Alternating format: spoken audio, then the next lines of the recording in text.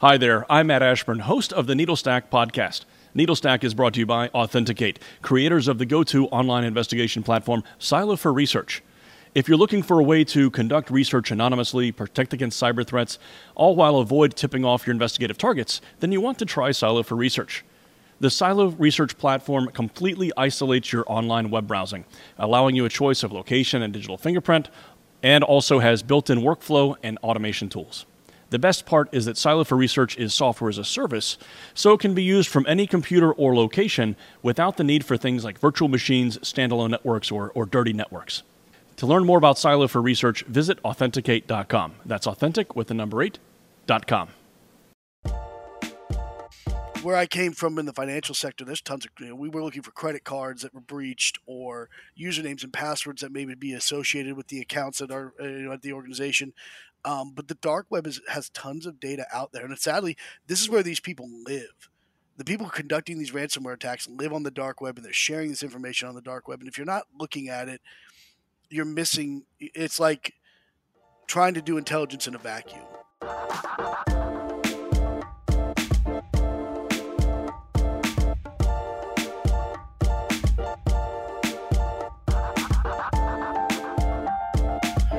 Welcome to NeedleStack, the podcast for professional online research. I'm your host, Matt Ashburn, a cybersecurity professional with a penchant for OSINT and all it has to offer.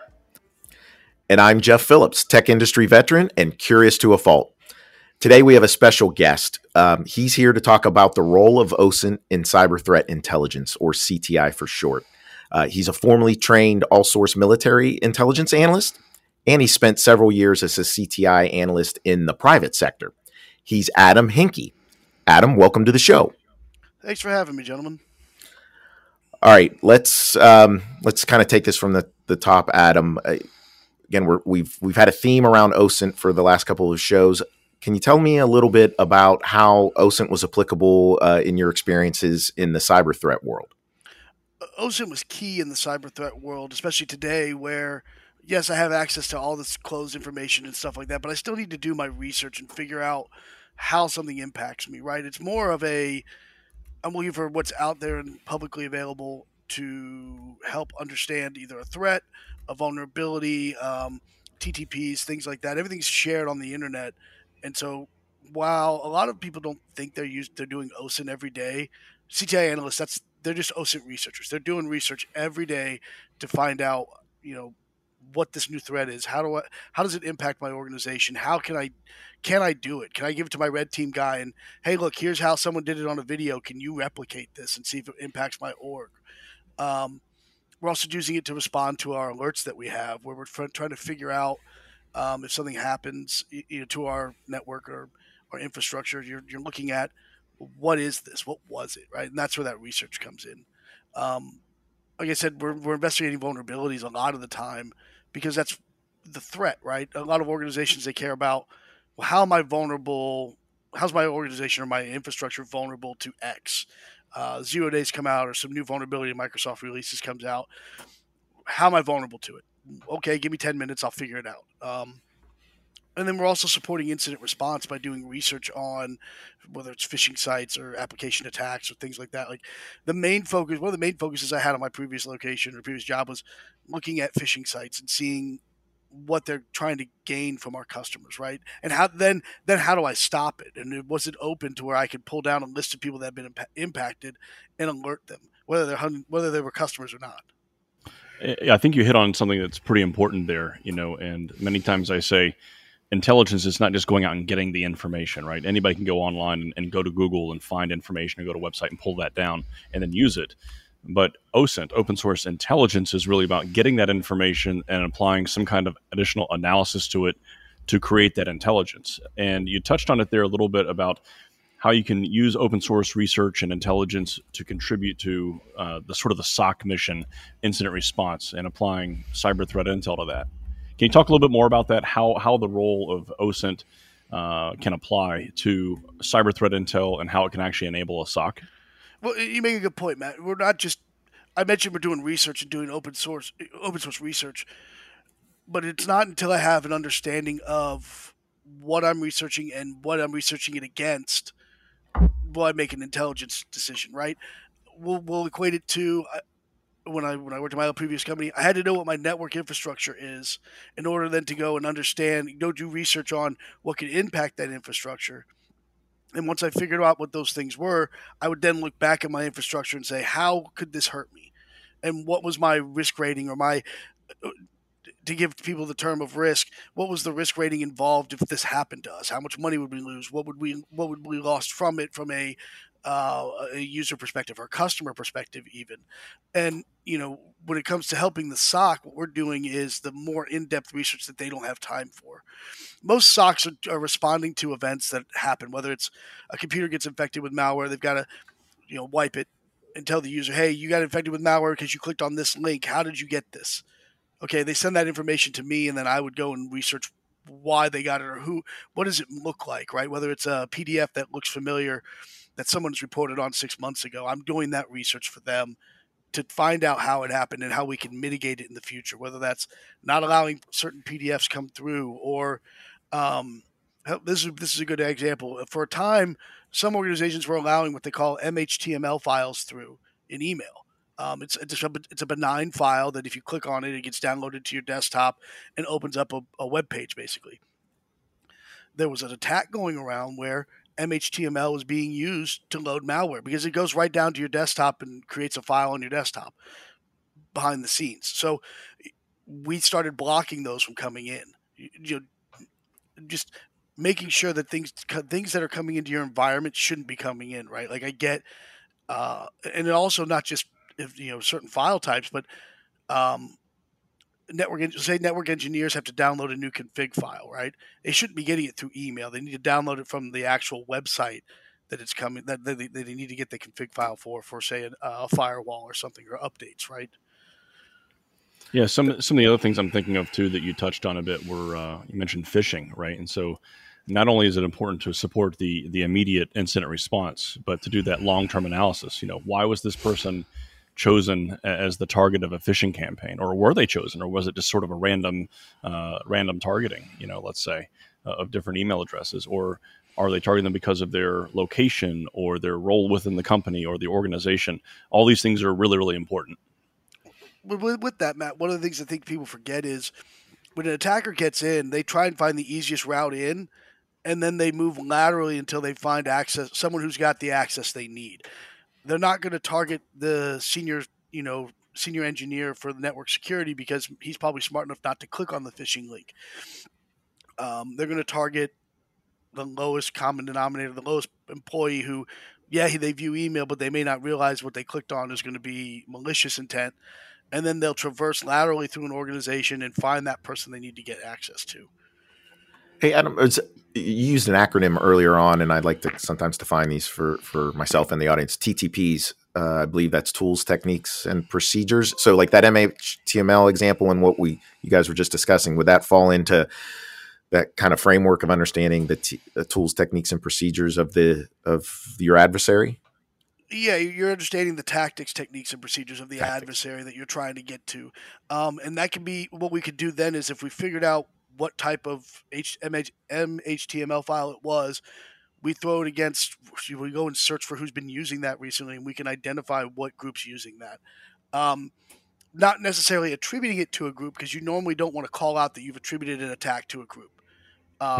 If you go online and say on Twitter, like, hey, this is so-and-so, we attributed an attack on us to this org, and it wasn't them, they're going to come and get you. We don't want that. You don't want to highlight yourself saying, hey, we figured it, we thought it, we think it's this group, or we say it's this group, and all of a sudden it's really not them. Then they're going to come after you. It's like saying, hey, Anonymous, you attacked us and we stopped it. And Anonymous group goes, we didn't attack you, but now we are. Exactly. We don't want that.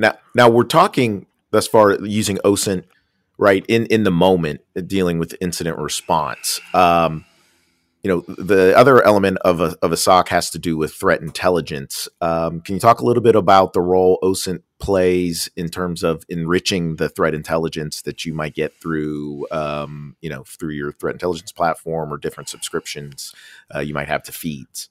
So when we talk about enrichment, when I think of enrichment, I think of adding more context to what a report that may have been put out, right, or something that's going on. I've got to be able to understand how this works, and we got to, and that's what I mean. What I think of when I think of enrichment, or it's not just, hey, here's a set of indicators. It's, what do these indicators mean to me? How can I then protect my organization from them and others potentially if they're not seeing certain ones, or maybe I found different ones. You're just trying to add as much value add as you can when you're looking at that detail, that information. And it's not an easy job. It's not an easy thing to enrich information, enrich intelligence. It's somewhat difficult at times.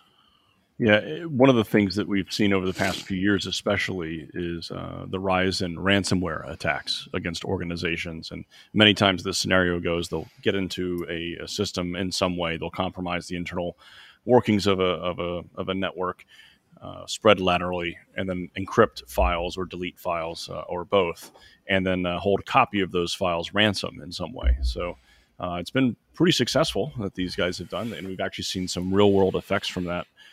As a result, though, there's been additional attention, I think, now on the dark web and on Tor to go and find this information, get some information on these groups, and maybe even go collect the information that was stolen and do some analysis on it if you're the victim of one of these attacks. Can you talk a bit about how Tor can be used, how the dark web can be used in as a source of information for these types of investigations and some of the challenges about that? Yeah, I think one of the things that a lot of organizations aren't doing is looking at the dark web, because it's there. They're scared of it. They don't have an idea of how to get to it, but there's information out there that you can find. There's, where I came from in the financial sector, there's tons of, we were looking for credit cards that were breached, or usernames and passwords that maybe be associated with the accounts that are at the organization. But the dark web has tons of data out there, and sadly, this is where these people live. The people conducting these ransomware attacks live on the dark web, and they're sharing this information on the dark web. And if you're not looking at it, you're missing. It's like trying to do intelligence in a vacuum. And I had a Marine Corps captain tell me this long ago. He goes, "Nature abhors a vacuum." It was a great saying, because he added to it when we were over in Iraq about it. But he's like, nature abhors a vacuum, but threats don't, or terrorists don't. It's the same concept. If you're just looking in one small space, one small square, you're missing out on other pieces that you could use for intelligence and to enrich that information even more, as we talked about earlier. And the dark web, even though it took, as Matt, you mentioned, you have to use Tor to get to it, or another tool, that's still considered open source, correct? Yeah, it's still considered open source. You just need specific software, and you need to have an understanding of I would say you need to have a basic understanding of how it's working, and also understand how to get to some of the websites and how to search some of these sites, because while the search engines on the dark web will say are built off of Google, they're not as easy to search as you would think. You've got to have a better understanding of what you're looking at. We've touched a lot on different scenarios in which open source research and intelligence can be helpful. I guess, Adam, in your experience, from your perspective, do you see organizations really understanding the value of OSINT and realizing the importance of getting access when you need it and where you need it? I think they understand the value, but I think a lot of people are putting different values ahead of it, right? We're more concerned about, a lot of people trying to make the easy button selection, right? As far as you've got threat intelligence feeds and other things you can get access to and be given access to through these certain companies you pay for, and they want the easy solution, right? They want the easiest way to get there, and that's from a risk management perspective. A lot of organizations are going, well, my risk is, I'd rather see what the risk is going to be versus identifying a threat. And I guess that's the hard part, right? Is how do we measure that? How does analysts, do I say, look, I get that from a risk management standpoint, you want this, but I need to be able to do this to give you that better perspective? That makes a lot of sense, Adam.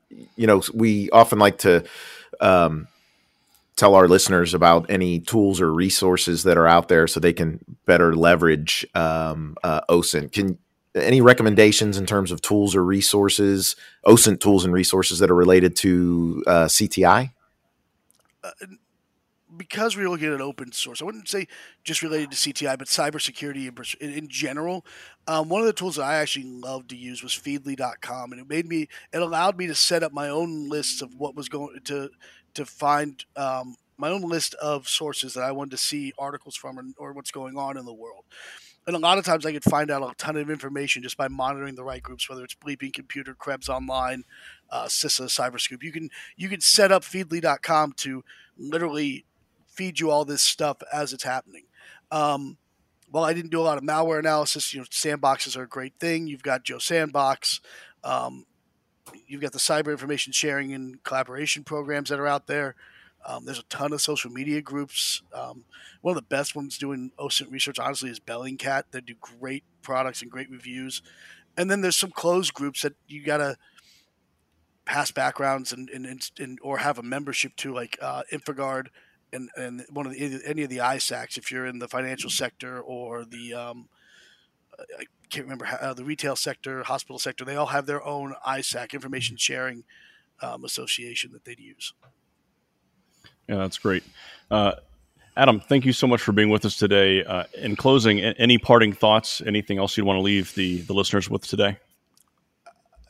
I would just say that it takes a lot more than just a normal person, someone like myself, to do CTI. You need to have a group of individuals who can do different sets of jobs. Like I said, I didn't do malware analysis, but I need a malware analyst on my team to help me. I need someone like myself who can read and ingest material and put out a report. I need somebody who's smart on coding, not me.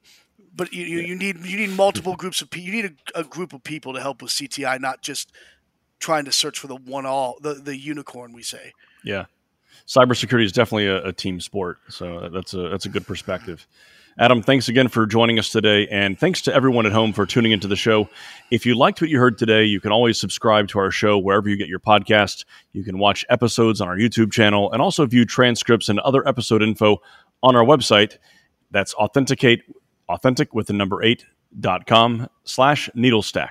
And be sure to follow us at needlestack_pod on Twitter. We'll be back next week with our listeners' live event dedicated entirely to audience Q&A. To register for that special Q&A event, visit Authenticate, that's authentic with the number 8.com/needlestack. We'll see you then.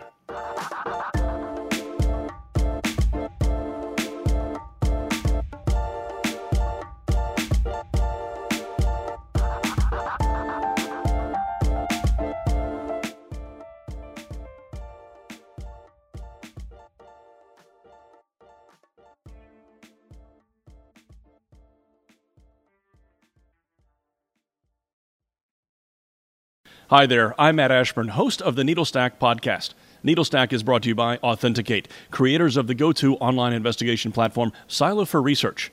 If you're looking for a way to conduct research anonymously, protect against cyber threats, all while avoid tipping off your investigative targets, then you want to try Silo for Research.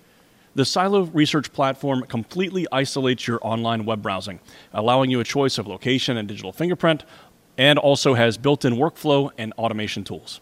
The best part is that Silo for Research is software as a service, so it can be used from any computer or location without the need for things like virtual machines, standalone networks, or dirty networks. To learn more about Silo for Research, visit authenticate.com. That's authentic with the number 8.com.